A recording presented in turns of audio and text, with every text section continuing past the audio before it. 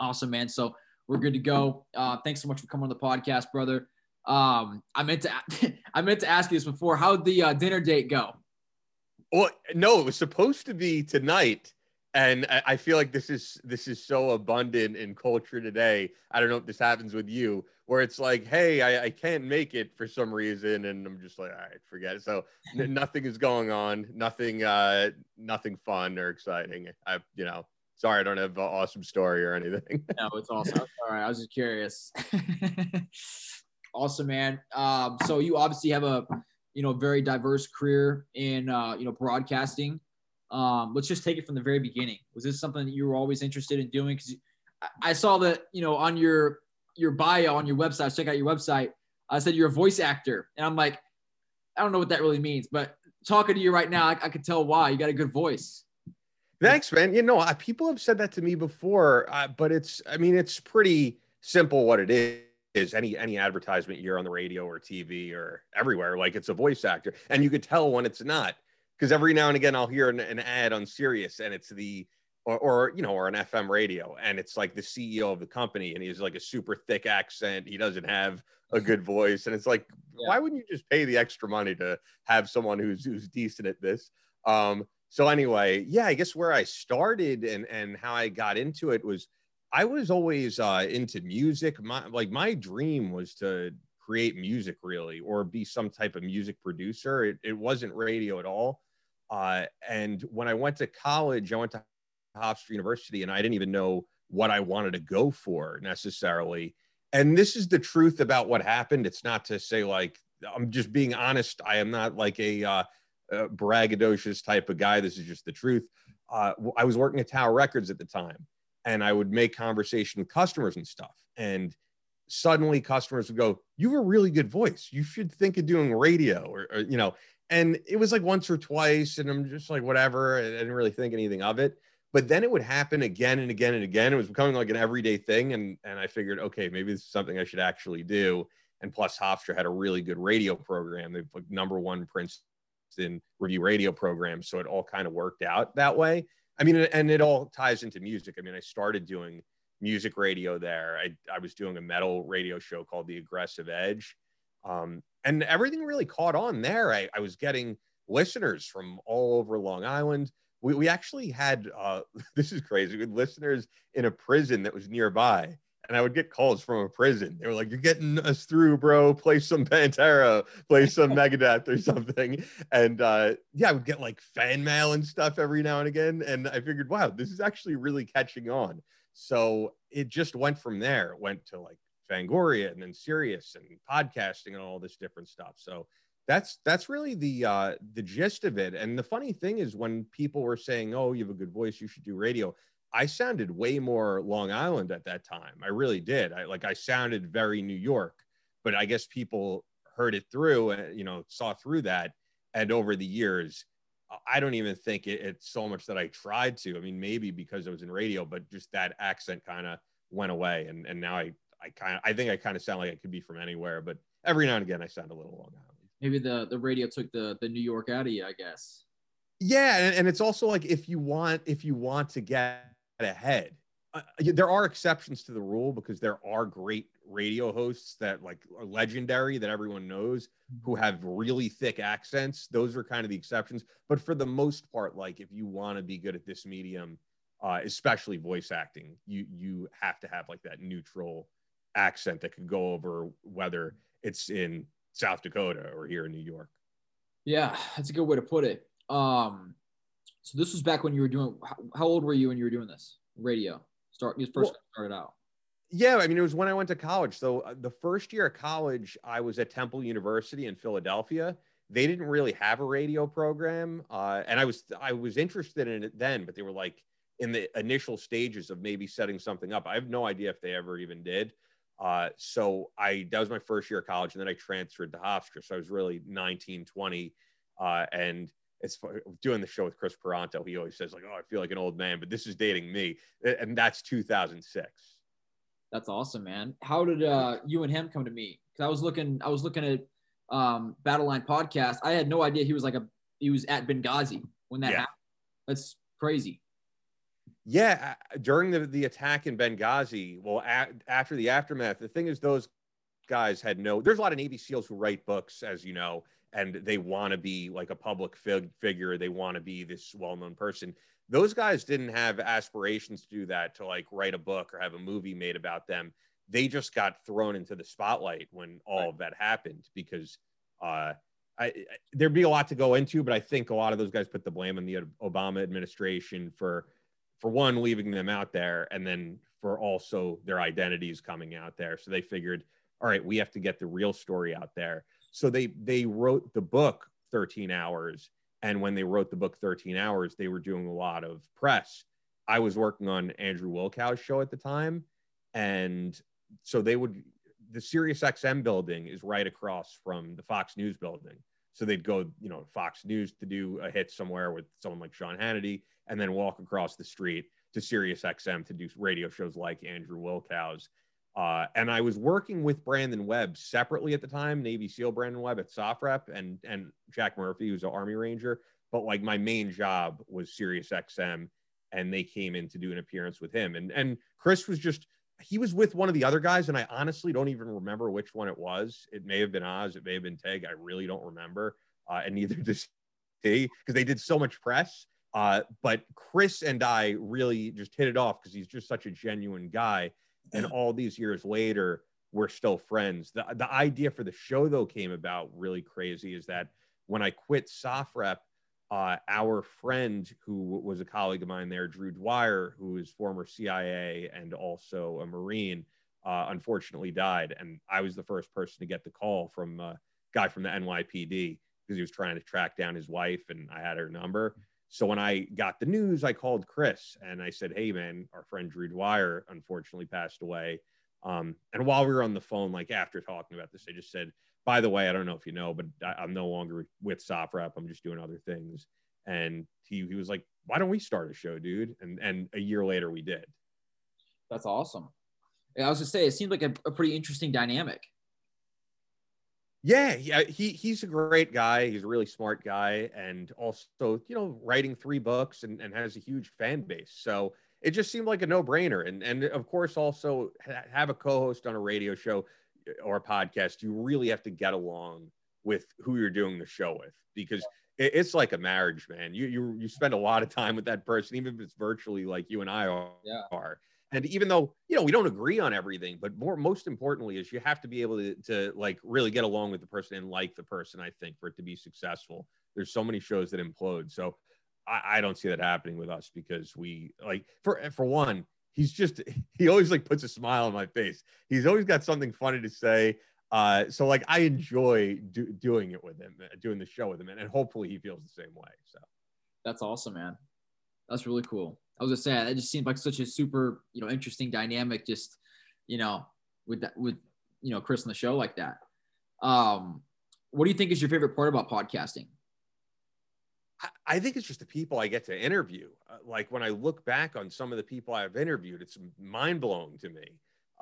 Like over the years, the names are just, or, when I worked on Andrew's show, helping to like produce the show and booking these big level names, but the people I've interviewed off the top of my head that like I will always remember: Alex Jones, Roger Stone, Buzz Aldrin, one of the first men to walk on the moon, Andrew WK, I'm a fan of his, and even just like people I nerd out about that aren't necessarily the biggest names, right. Like Frankie Palmieri from Amur. I mean, he's big in his own right, but like I'm a nerd for like different types of music. So the fact that I get to talk to these guys is mind blowing for me. So yeah, I love conversation and, talking to interesting people.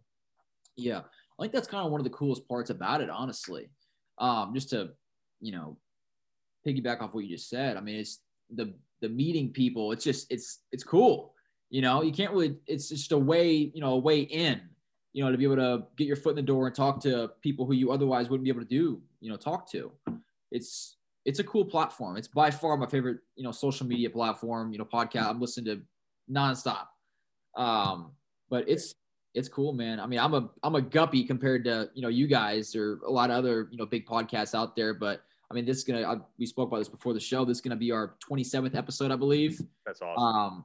Yeah, but it's very, very small compared to you guys or anybody else. But I agree. I look back on it sometimes like, damn, dude. But that's fine. I mean, I was of course in the same boat, especially when I started doing podcasting. I was very much in the same boat where you have to build up that audience. And doing a show with Chris, like, he has a built-in audience, so it makes it easier for what I do. But no, and the thing is also, it's so much more accessible now than it was when I first started in, I guess you'd say, old school radio, in that you had to hit up like a publicist for everything. I mean, you still do for certain people, but you would get like press releases in the mail, and I still do get some of that stuff. But the way, like, you just contacted me through Instagram, a lot of the people I get on, it's through that, because I get asked all the time, how do you get this person on? Sometimes it's just, I sent them a message on Instagram and they said yes. Yeah. It's really that simple. Yeah. No, I think people overcomplicate a lot of things. You know what struck me with you is that you sent me an actual video. I was like, this is really, it felt very personal. I liked that. I've never done that, and it was actually great. I appreciate it, man. I just try to, it's just different. So I just figure I send you a little selfie video, or that's what I do to a lot of people. It just kind of gets their attention. Anybody out there is trying to get people on their podcast, it's gotten a little bit of traction for me, just kind of different. I always try to take a more personal approach, if that makes sense. But I agree. It's a good idea. Yeah, I appreciate it, man. What's probably some of the biggest differences between podcasting and radio? I know that radio, a lot of people that listen to that are transitioning over to podcasting, but as someone who's been in both spaces, what do you think is the biggest difference between both of them? Off the top of my head, one of them is definitely the formatics thing, in that if you listen to a podcast, you're listening from the top of the podcast, hopefully until the very end. But like, if you are listening to this show, the title already, you know what you're getting into. You know that it's you and I speaking. With radio, you constantly have to reset because people are tuning in live at various times. So you constantly have to be like, hey, I'm speaking with Brendan on Signature 76 podcast. You have to do all that stuff. You have to take breaks. So you have to fit things into, a small time frame, or whatever time frame it is. With podcasts, you can go as long and short as you want. Like, I remember Will Sasso, the comedian, for a while was doing, I think it was called like the 3-minute podcast. It had a number to it, and they were all that length. And then like Rogan has had episodes that go like 6 hours, like the marathon. It's insane. Yeah. So there's really no rules, especially with the language you could use. There's no rules, which sometimes I think is a negative. I think it's cool that it's uncensored and you could throw in a few curse words here and there, but I actually do think it's a turnoff when it's just nonstop. And I've had guests on where it's kind of nonstop. I'm just like, dude, you just want to feel like, come on, can you tone it down a little bit? Not that it's offending anybody. It's just a verbal crush. So there's that. And what's the other thing I was going to say off the top? Because I'm just thinking of these off the top of my head. There was another one I was going to say. Oh, I've mentioned this on the show before. The whole like broadcasting versus narrowcasting thing is that in traditional radio, you want to hit like a giant demographic of people.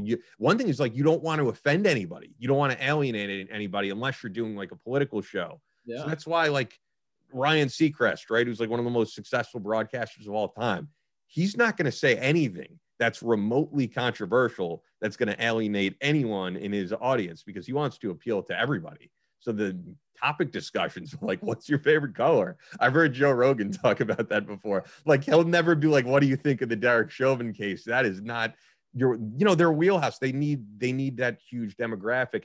And with podcasts, you could have as narrow of a demographic as you want. And I've listened to shows like that. Like, if you watch that, I don't know if you did that New York Times Britney Spears documentary. I haven't seen it.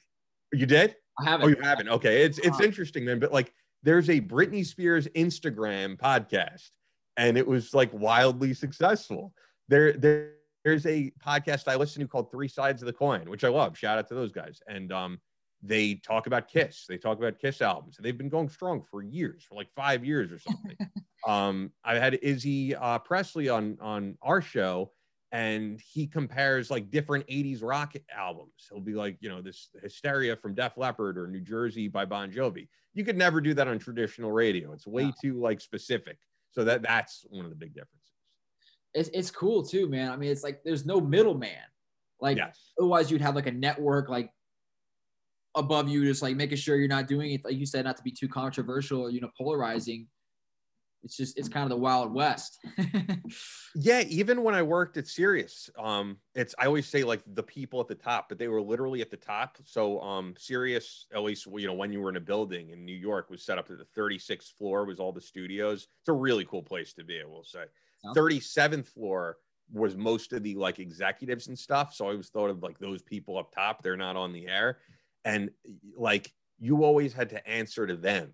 So there were times I eventually got to fill in for Wilkow a few times, which was awesome. But there were people at the top that were like, no, you're not big enough yet. You don't have your own demographic. You haven't built an audience. And yeah, with podcasting, like you don't have to answer to any of that. If you could do it on your own and you could build up this audience somehow, that's all that matters. There's no like people to answer to that are going to tell you can't do this or you can't do that. Because I always had that my whole career, of people trying to stop something I was doing and or they just didn't believe in me. And now, yeah, you get to prove if what you're doing could be successful. Yeah, that's a good way to put it. And I kind of like how there's not like you can't like the different episodes. I kind of like that because the cream kind of just naturally rises to the top instead of people just looking for what's the most popular, so to speak. You know what I mean? Like on Instagram, if you want to find out, as soon as you create an Instagram account, it says, okay, follow, Kim Kardashian, follow, Justin Bieber, all these people who have millions and millions and millions of followers. And it might do the same thing with podcasts, like Joe Rogan and stuff pops to the top. But like, I feel like on a much more broad scale, like it's easier to find a more niche / smaller podcast.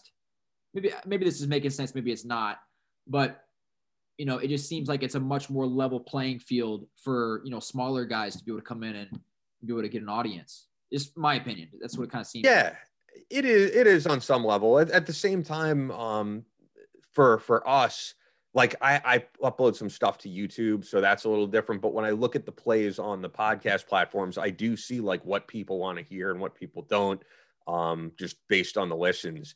And it does suck in a sense because I notice with the titles, man, if you get a little clickbaity, that's what works. Like clickbait works. I hate to say it. Jack Murphy once said it to me, who I worked with, and for those who don't know, I think I said it earlier, but Army Ranger, Green Beret, amazing journalist. He went on a rant once when we were doing our show way back, and it was true. He was saying, I could write a great piece about China, like Chinese economy. I could put all the work cited and like really go in depth, get some great interviews with people. And I know that if I write that article or I write an article about some douchebag like dressed as an Army Ranger at the mall, that's going to get more clicks. And he was like, so don't tell me this isn't what you people, that this is what you guys don't, you don't want to read that. This is what you want to read. Like, I see it. This is what you guys click on. Yeah. So like, I know for me, if I put like President Trump, President Biden in the title, and I hate to talk about that stuff because it's like all we talk about, it's going to get clicks.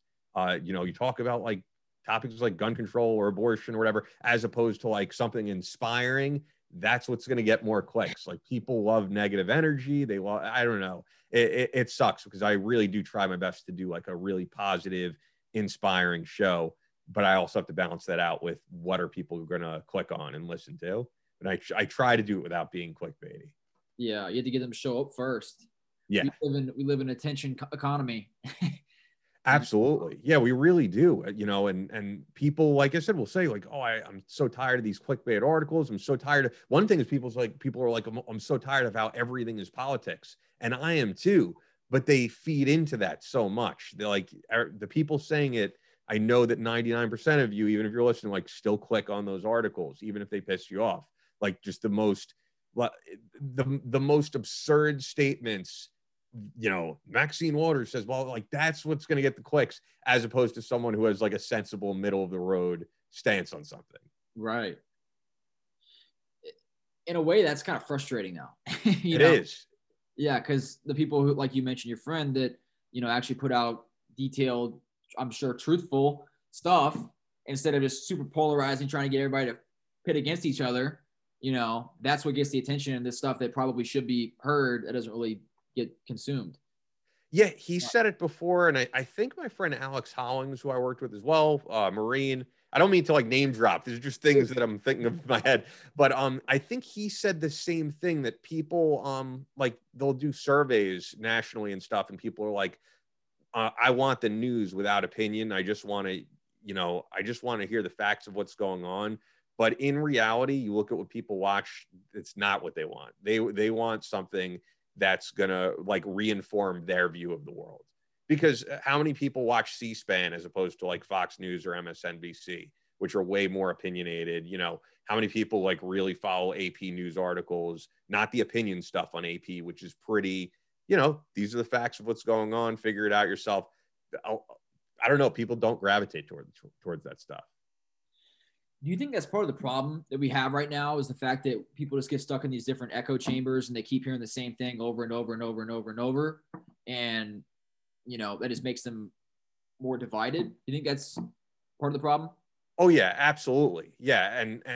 And we both want to be on like a certain team of ideology. I mean, I'm more right leaning on most issues. I'm definitely libertarian. I'm open about like who I've voted for in the past. And like, I was a big Ron Paul supporter. But yeah, if I agree with something like someone on the left is saying, I'll get accused of being like a socialist or something. And that's the furthest thing from what I am. But I like to learn the issue before I form an opinion. And there's not a lot of that anymore. Yeah. Like you said, you have to pick a side. It's us versus them. I think that's a big problem, because when it's like that, there's no dialogue like what we're having right now. You don't get to actually sit down. I was saying this in the last podcast. I want to be able to bring on more people onto the show who have different opinions than me. I'm like you, man. I'm traditionally lean more right on different things, but when it comes to socially, I'm pretty liberal. I don't really care what you do. I think more young people, even like, and I'm putting myself in the young people category because whatever, I'm about to be 35. I think that's still pretty young. I think we all generally are like conservatives and libertarians that are under 40. I think we're all kind of like that. There's some, I think the bar has been changed as to like, when you say people doing their own thing, I think all of that has been changed a lot. It's not the same as it was like 10 years ago. And I don't know if you want to get into, but like with the transgender issues and stuff, like those weren't even issues 10 years ago. But 10 years ago, it was like, yeah, I don't care what your, sexuality is. If you want to serve in the military, if you want to get married, as long as it doesn't impact children or like me, that's completely fine with me. And that used to be libertarian or conservative, I guess. But now it's gotten to the point where it's just like, oh, well, are you okay with someone transitioning while in the military? Like, these are new issues. And it's just that we were talking about it in a recent show, but like, there's always got to be something for us to fight over. That's the truth. Yeah. That's the truth. There always has to be something for people to fight over. Yeah, it's never going to stop. And I think a lot of people feel like, oh, if we get this person in power, everything will be okay. And it never works that way. I think that's on purpose too. Yeah, oh, for sure. The whole political system is set up like that. The fact that we even have parties, imagine if we didn't have parties. You just got to run on your ideas, like on different issues. Imagine that. Yeah. That would be awesome. Yeah. What a time that would be if you just ran by based on the opinions you had. What a crazy idea. That's funny. So what do you think is probably the biggest advice you have for growing a podcast? Because candidly, this is the questions I'm asking you this entire time. These are just as much for me as they might be out there, man. So I'm just a sponge. So I'm all ears. No, that's cool. I think one thing, honestly, is getting on some big name guests and not being afraid to reach out to those big name guests. I think a lot of people, look, if you're just starting a podcast, you're not going to get The Rock on. Being realistic here, that's just not going to happen unless there's some like crazy incidents. But I think people underestimate the level of guests that they can get on just by reaching out. If you have someone that you think appeals to your demographic, and as long, you don't have to say to them like, hey, I'm just starting out. I think sound as professional as you can. Like, hey, this is what our demographic is. This is what we want to talk about. would love to have you on. And a lot of people might be surprised who they're able to get on, especially sort of now. I was going to say everybody's inside their house, not so much now, but there's less going on than there was a year and a half ago. So for example, like we got Ted Nugent on. I don't know if 2 years ago we would have gotten Ted Nugent on. I think at that time where people were generally inside their house, they were doing more and more interviews. So I think we may have gotten lucky with a guest like that. But yeah, reach out to people that you think your audience wants to hear. And, don't be afraid to keep going. You might get 10 people say, hey, I'm not able to make it work, but appreciate you reaching out or something like that. And the 11th person, you might be like, wow, we landed a really cool guest here. But you definitely have to get some notable people on, I think, because once again, that's what people click on. And if from like I said, for me, if I was doing the Ian Scotto podcast, which I did at one point, I'm aware it's not going to get as many clicks as having Chris Peranto with me. Chris is a huge name, has a big draw. Yeah, but it's like that with anything, though. When you collaborate with people, you just get more eyeballs. Yeah, but especially if you're collaborating with someone who has like a built-in audience, which you're getting there with what you're doing in terms of like your Instagram reach, which I know is more from your brand, but the audience for that brand is going to listen to the podcast. Yeah, that's the goal, man. I mean, just trying to make these just parallel. Yeah. Well, I mean, yeah, I agree. Just making it so that they're complementing each other. Can't really think of what I was trying to say there. No, it's true. Like you have a very patriotic, pro-America brand, right, and you want that audience to check out your show who, by having guests on from all different walks of life, which I've seen. I've checked out your stuff. Like you've had powerlifters on and you've had athletes and all different types of people. But they all have that same pro-America type values. Right.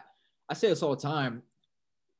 I just feel like people that are speaking out for, the value, it doesn't have to be even before, for America. It doesn't have to be for that, just for the good or for good values or good, lessons. There's not enough people that are just putting positive energy out there. Because if you look online, it's all negative.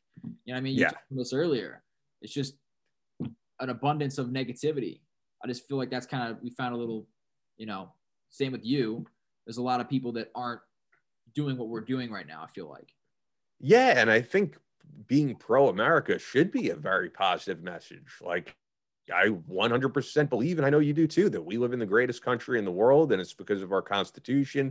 It's because of the rights that we've been afforded, that are basic human rights, but that other places in the world don't have. So I love living here. I'll always stand up for America. To me, that has nothing to do with party. It has nothing to do with the government. It has to do with the Constitution and what we stand for. So to me, it's a very positive thing. It's all about, the individual and being able to exercise our freedoms. And I think that should be extremely liberating and positive. Yeah, well said. Working with someone who has a big personal brand, do you think that's one of the key building blocks to building a personal brand? Because I know that's kind of one of the, the hot topics right now. A lot of people talk about you have to build a personal brand. I agree, you should. Do you think that podcasting is the best way to do that because you're able to, sit down, whether virtually through this or Zoom, or actually sit down with people, record whatever it is you're doing, chop that up into content and be able to put that on your social media? You think that's probably the best way to do that? It's funny, man, because I really don't even know. I don't know if that's necessarily my area of expertise because I don't think I have like some massive brand or anything. And Chris also, he'll say on the podcast, like he kind of learned it as he went along from different people, different veterans who are out there in the public who were doing it prior to when he was. So yeah, I'm not sure. I think if you just love what you're doing and you're good at what you do, then people are going to come. Someone who doesn't gravitate towards this medium and just thinks that this is like a big craze, then no, it's not going to work for them. But there's people who build a brand off, taking pictures on Instagram. There's people who build a brand off podcasts. It definitely all revolves a lot around social media right now. So for sure, you do need to have a presence on social media if you want to build a brand. And it's also a double-edged sword in that you know, you're also opening yourself up to a lot of criticism and a lot of negativity and stuff like that. And I don't think having a brand is even necessarily like the greatest thing. I love the fact that, like, with my voice acting stuff, people don't even necessarily see me. They just hear me. They might have heard my voice somewhere. But I'm not someone who gets like stopped everywhere. And I don't think I would ever want to be. I don't think I really aspire to that at all.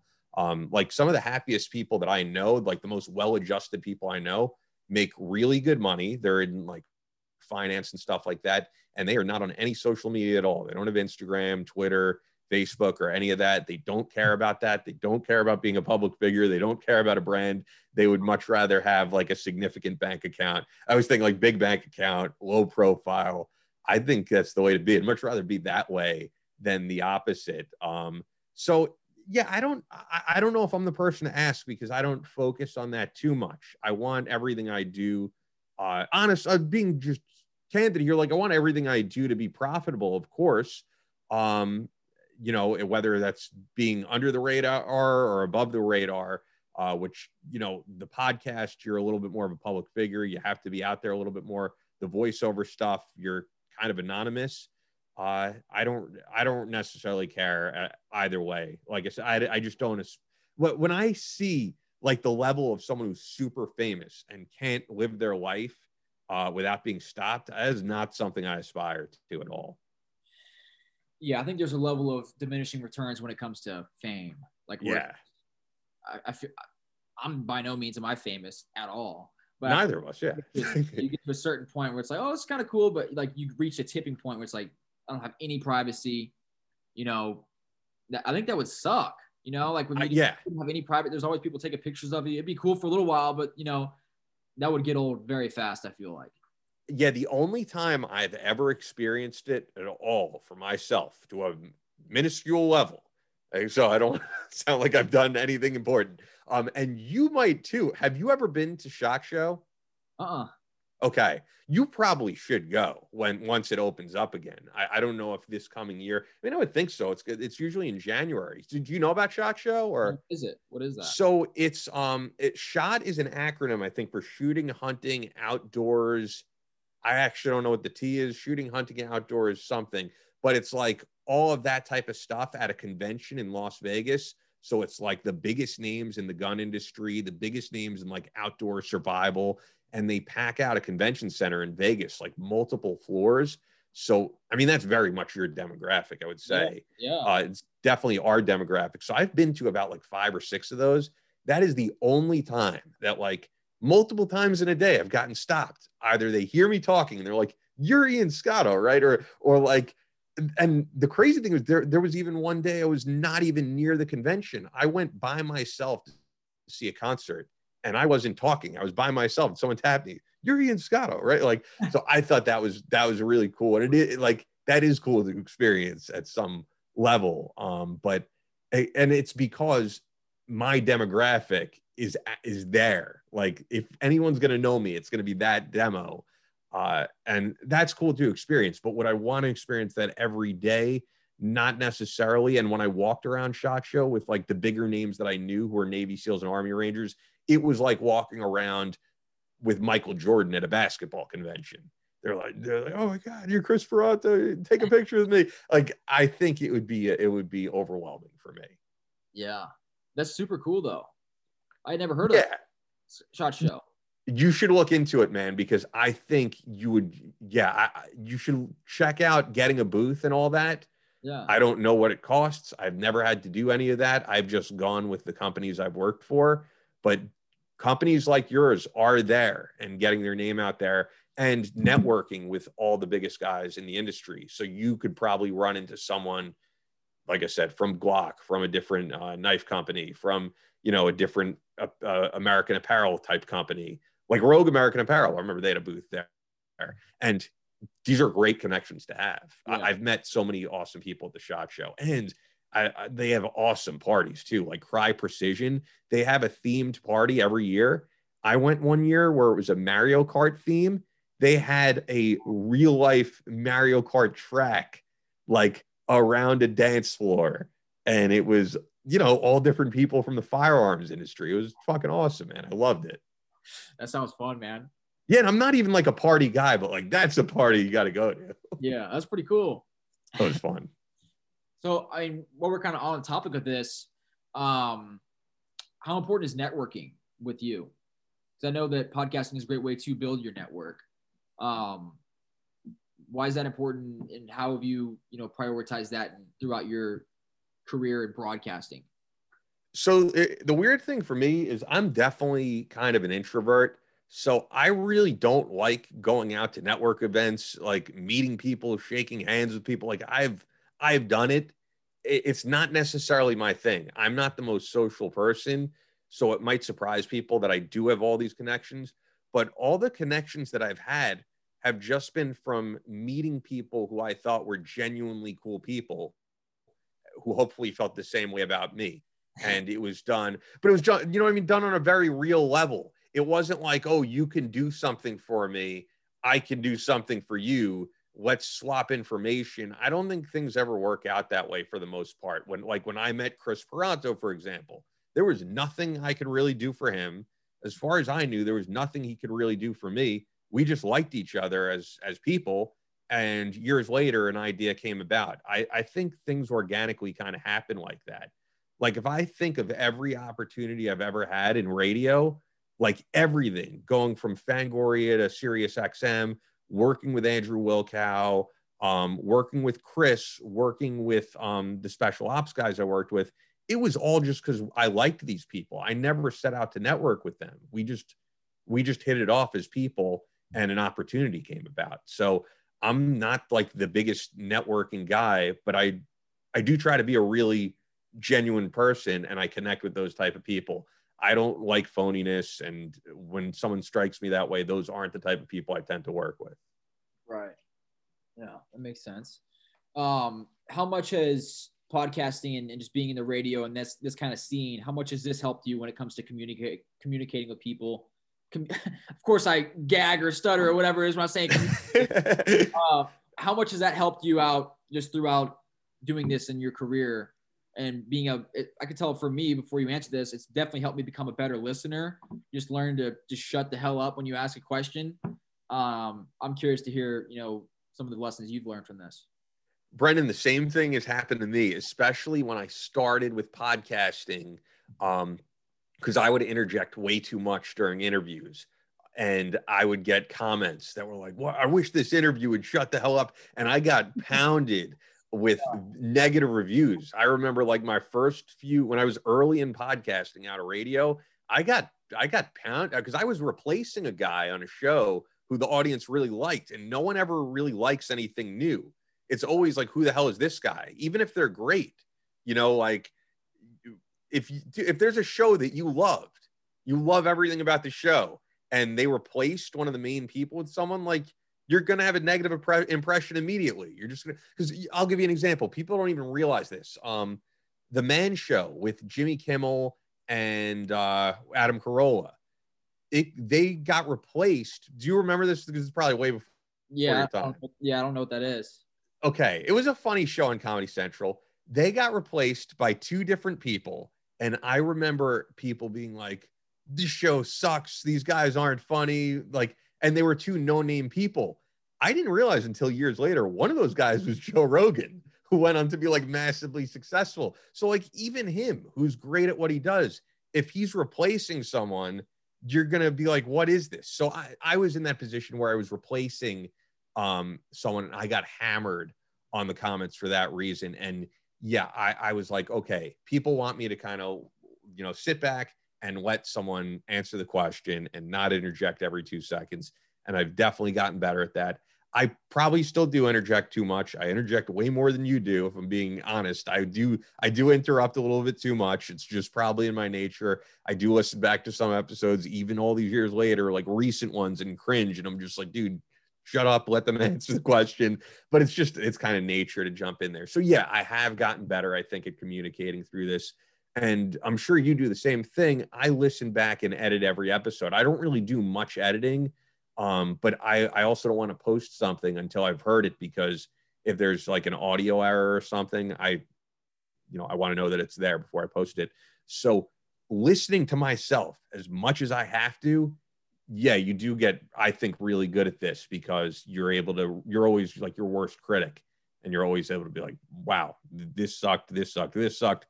Don't do that again. Yet still, there'll be episodes, even in recent memory, where I do the same things I don't like, and I have to go back and change that. It's a constant learning process. Yeah, listening to yourself is rough sometimes. Yeah, when I first started out on this, it was horrendous. I mean, that was like pulling teeth. I'm like, oh my gosh, it's not good. I'm sure it's probably the same way when you started and everybody else started.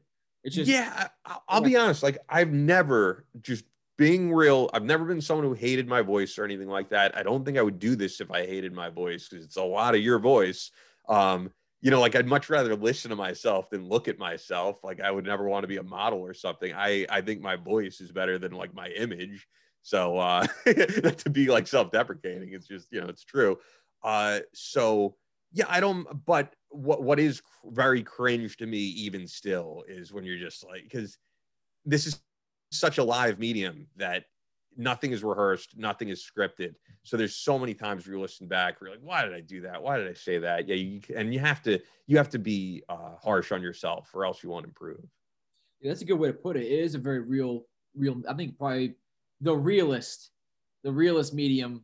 Outside of YouTube, we can actually maybe see somebody, but I mean, you can't really be fake on when you're recording something like this, like long form content. It's hard to be fake when it's like that.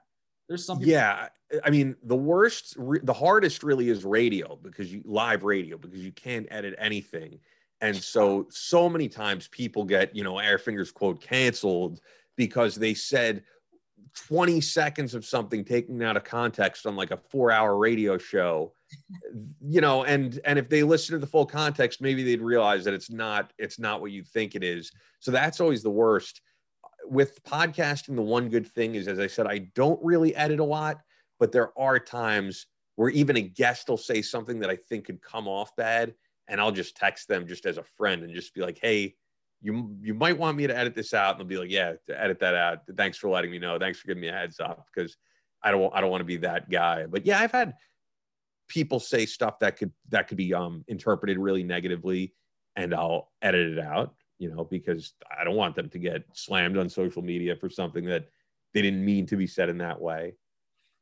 Yeah, I can't imagine the stuff that comes at you with radio, live radio. It's being recorded and it's live. So like, you can't go back and chop it up, but it's always going to be there, if that makes sense. Yeah, and it hurts a lot of people's ego, I think.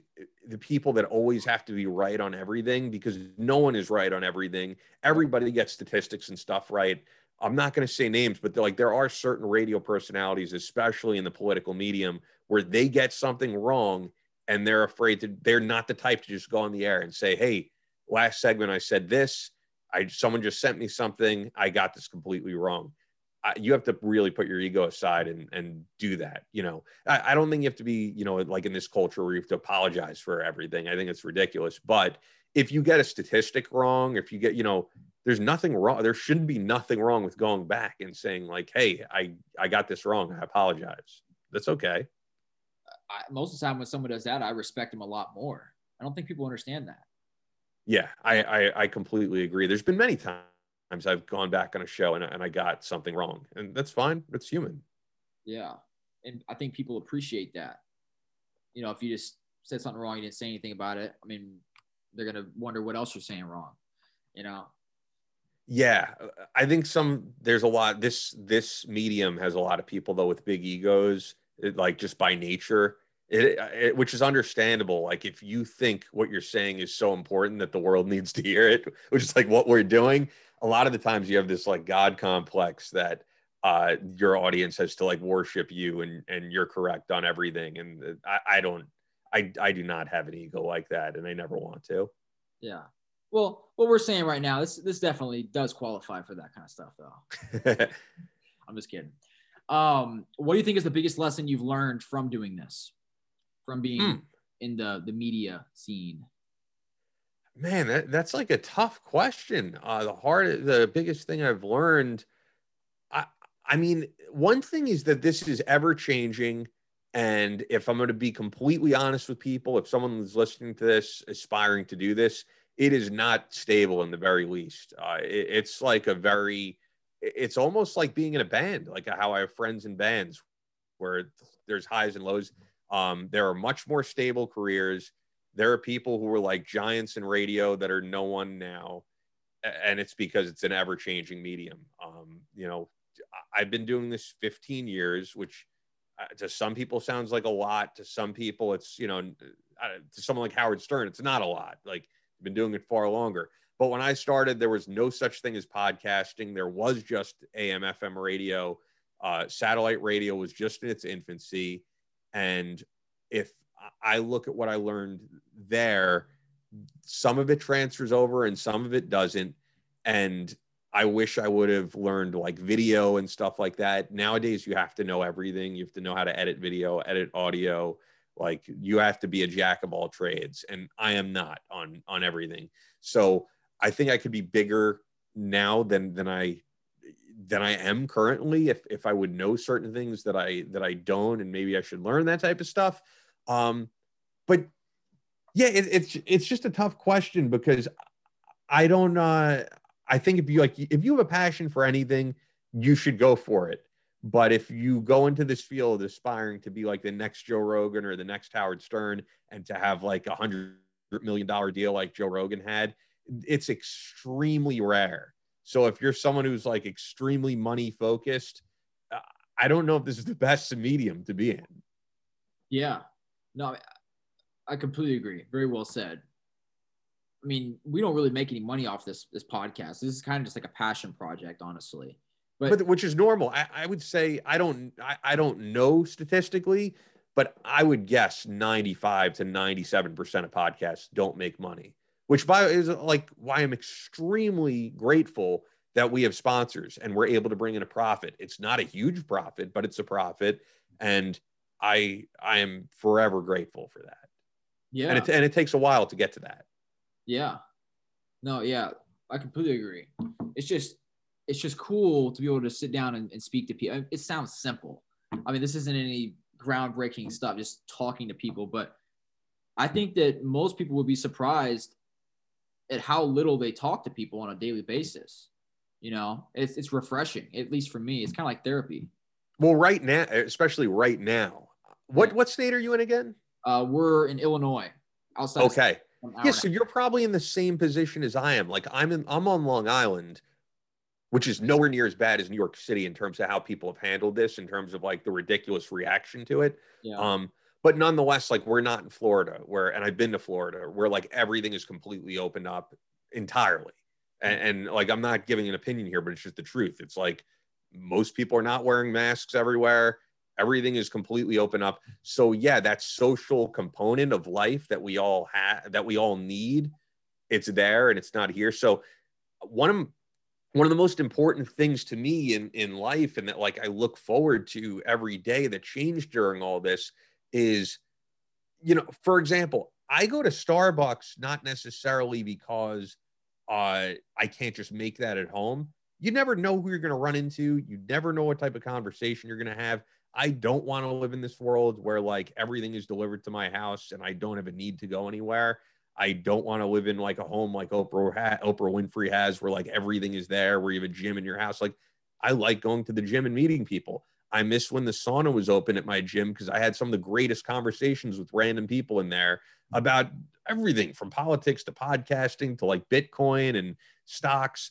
And I've made friends like in just everyday different scenarios. So yeah, we miss that. Like we're by nature, we like to get out and talk to different people, and we're very much missing that. I love going to concerts. I like going to casinos. I'm an introvert, like I said, to some degree, but I also need to have some socialization. It's important. Completely agree. Sauna conversations hit different, man. You'll be in a sauna just talking to some dude that's sitting there naked right next to you. Have some of the best conversations you ever had in your life, man. Hey, I will say I've never been in the sauna naked, so it's never been completely. That would be because this already to some people might sound a little suspect, You know, I both of us, I believe, are both, you know, straight males. Yeah. So if anyone has never had like a good sauna conversation, like, yeah, there's nothing homoerotic going on about it, you know, unless that's what you're into, it's fine. Um, but yeah, I mean, where I went, UFC gym was like a 24/7 gym. It's getting back to that, but like it was like late night after the gym. I just get into all different conversations with people, and I love that, man. I like talking to different people. So yeah, I guess with podcasting, we at least kept that in our life, and people need to keep that in their lives. Like my best friend in the world lives in Arizona. I haven't talked to him in a couple weeks, but for the most part during all this, we spoke on the phone probably about an hour every week. I would talk to him. He would tell me what was going on with his wife, what was going on there in Arizona. I'd tell him what I'm up to. And I like doing that way more than just texting.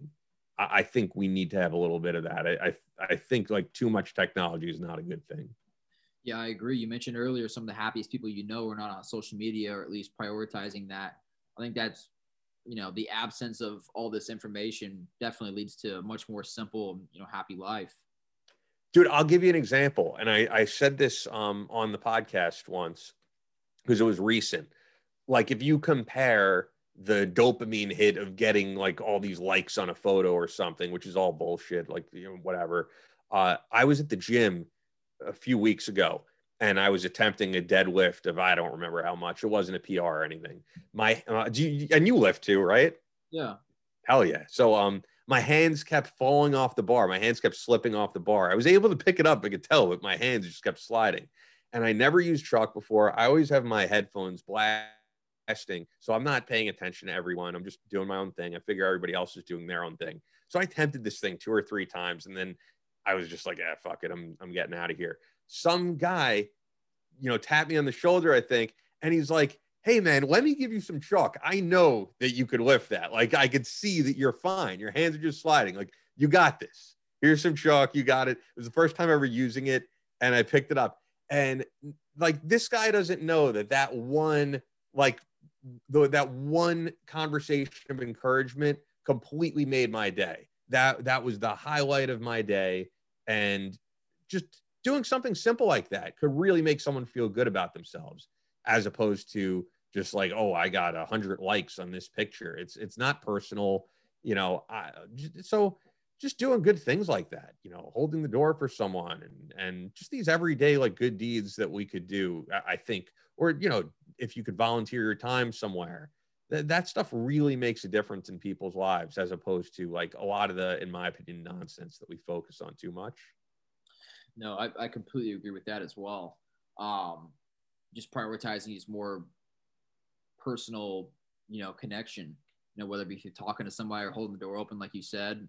It just makes you feel good too. You know what I mean? Yeah. It's them. Just, I think that so many of the problems that we struggle with, or that at least we see going on, could be just solved by everybody just being a better human being. Yeah. We also just strive to be like the best version of ourselves every day. Yeah. Yeah, man. Awesome. So my last question is this. What are some of the things that you've done to improve being a better communicator? Because I could just tell, to speaking to you, you're a good communicator, you're a good listener. You too. I appreciate it. You're man. great at this. Yeah. Fine. Yeah. What are some of the things you've done to improve that? I mean, you're probably just gonna say just talking to more people, but you know, are there any like tips, strategies that you use when it comes to just connecting with people and building good relationships?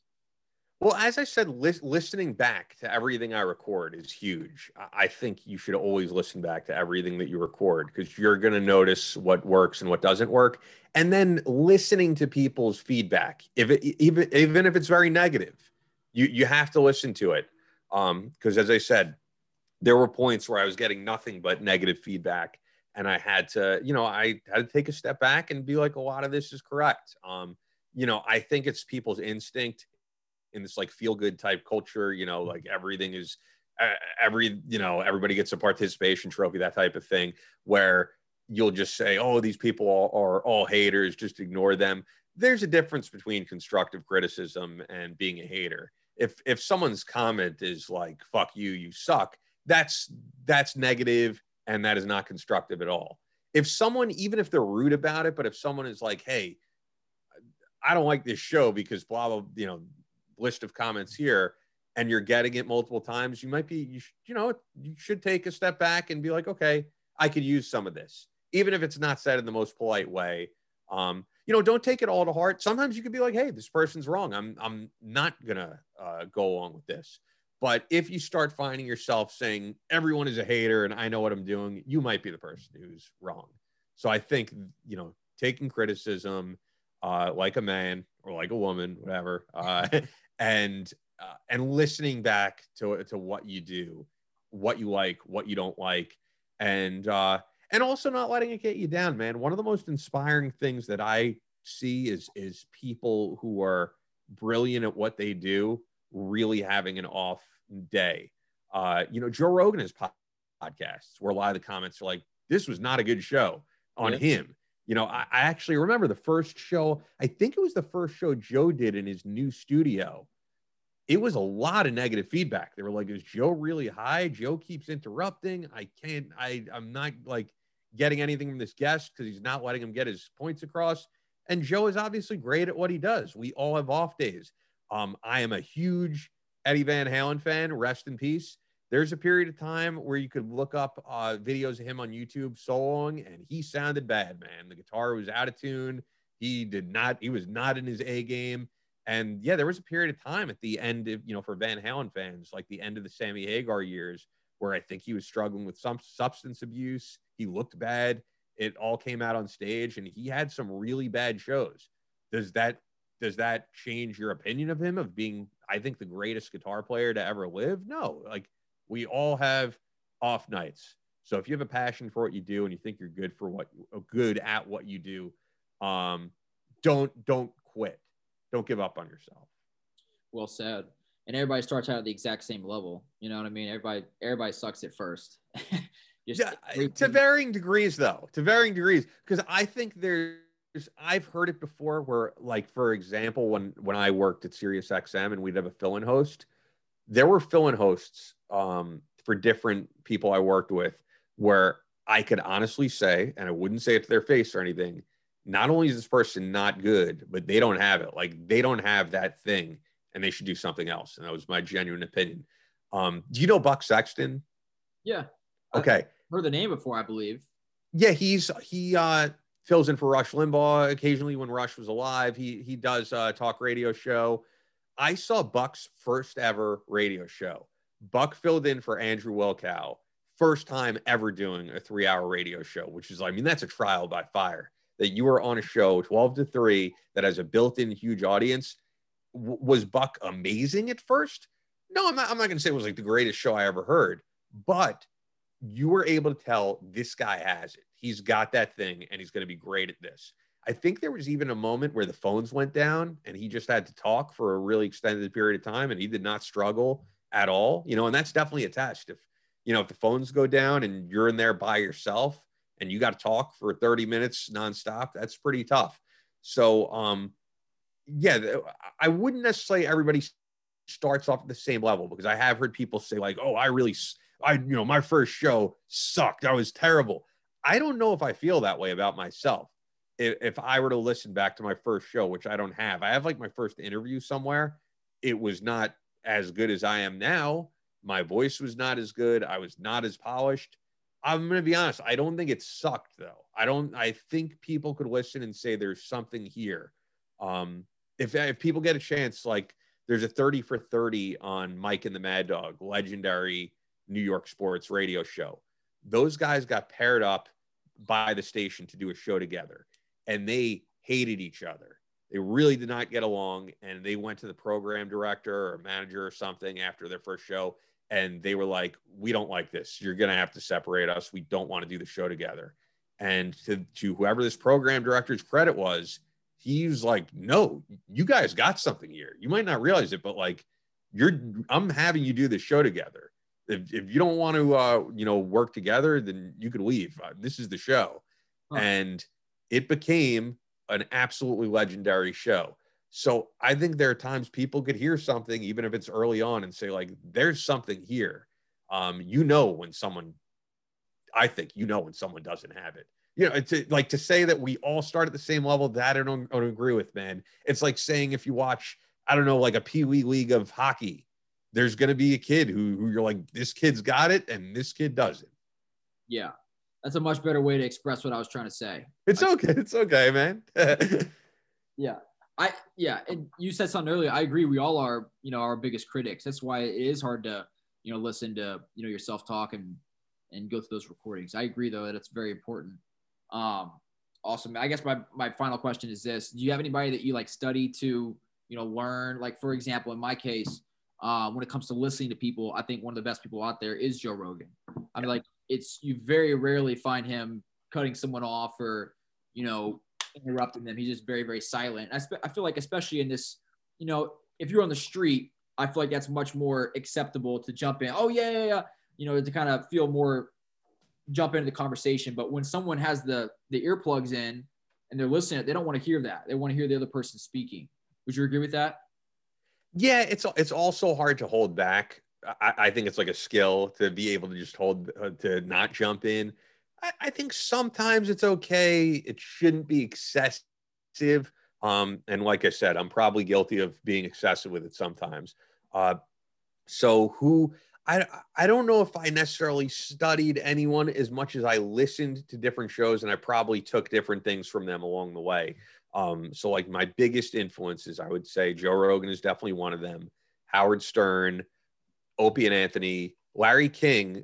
I got to meet Larry King. Larry King, I think, totally embodies what you're talking about. He was awesome. And he's probably before your time, right? Yeah, I saw you post about him on your Instagram. I'm a little too. I never really got to listen to him, but I know he's like one of the greats. Yeah, he really is. Like he because he was on CNN. He is so much different than anything on TV today. In terms of like that interview type of show, he kind of was Joe Rogan before Joe Rogan in a sense, but on a TV format. The crazy thing about him is he would always get a great interview, and sometimes he had no clue who he was interviewing. And it was obvious. I don't think he did much prep. I don't think he even like researched some of the people he was interviewing, yet he was somehow great at it. He was great at improvising, but like I'm a huge Motley Crue fan. He interviewed Motley Crue. He got their names wrong. He didn't understand like that because they were doing a show in Vegas, but they were touring. So they were going from Vegas to, I don't know, New Mexico or something. He was under the impression they were doing like a Vegas show, like a Vegas residency. He had no idea what was going on. Like when he interviewed Roseanne Barr, he admitted that he's never used the internet. He's like, I don't know how to use it. What do you click on buttons? This is literally what he said. So he was like an older dude who had no idea what was going on, yet he was awesome. He was legendary. So he is a huge influence on me, and I will always cherish that I got to meet him. Wilkow, I listened to, when I was before I ever met Andrew Wilkow, and I would just go to classes at Hofstra for radio. I would be late to class countless times because I would be glued to Sirius XM listening to whatever Andrew Wilkow had to say. I was late all the time because of that. So he was a huge influence on me. Cavino and Rich, love those guys. Opie and Anthony, before, they separated. I love those guys. Definitely a big influence on me. Mike and the Mad Dog, who I mentioned. I think Mike Francesa. I'm not even a sports talk guy, but, they're great at what they do. Man, there's so many greats in radio. I'm trying to think of some others. Stephen A. Smith is awesome at what he does.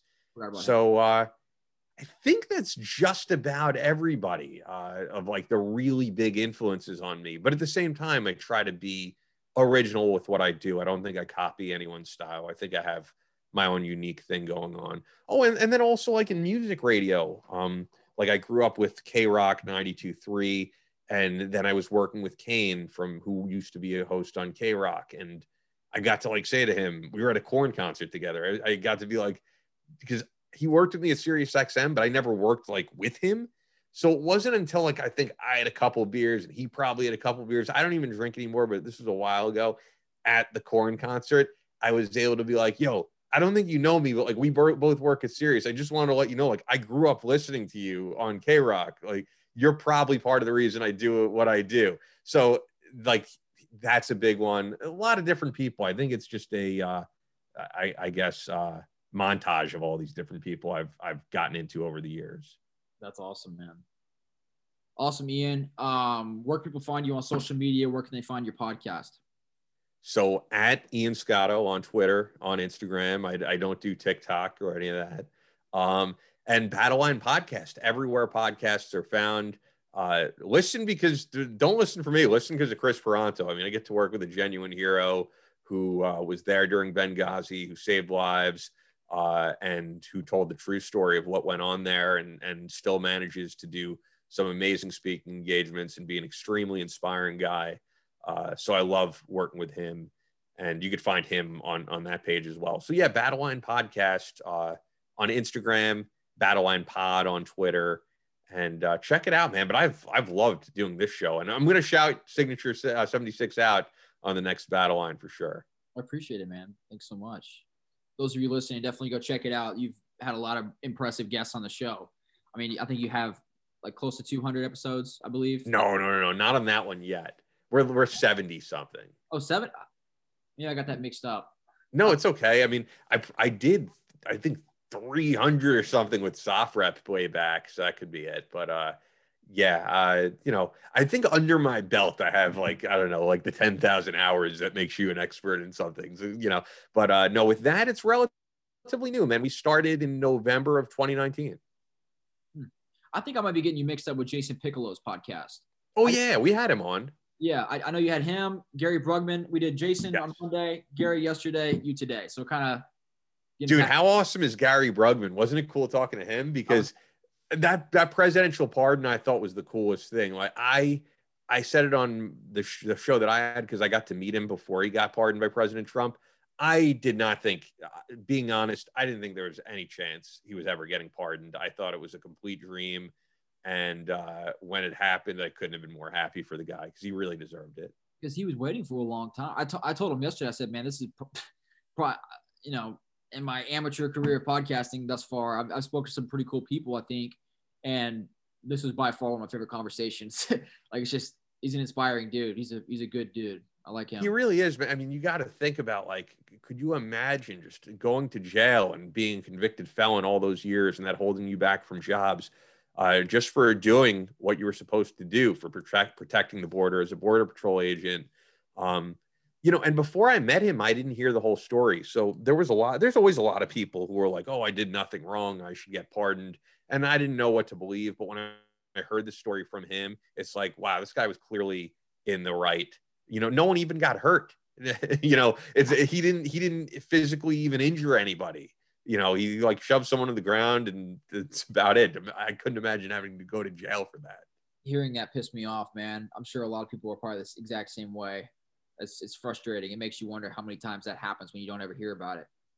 Yeah, I mean, there's a lot of guys in military prisons for stuff that they should absolutely be freed for. I'm not one of these people who thinks they all should.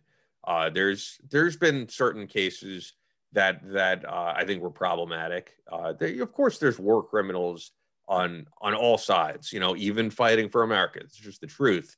But a guy like Gary, not at all, man. He's a hero. Well said. Awesome, man. I want to be respectful of your time, my man. Thanks so much for coming on. For those of you listening, make sure you go check him out, follow him on social media, listen to his podcast, and just support this guy however you can. I appreciate you, man. Thanks so much. Thank you, Brendan. Also, buddy.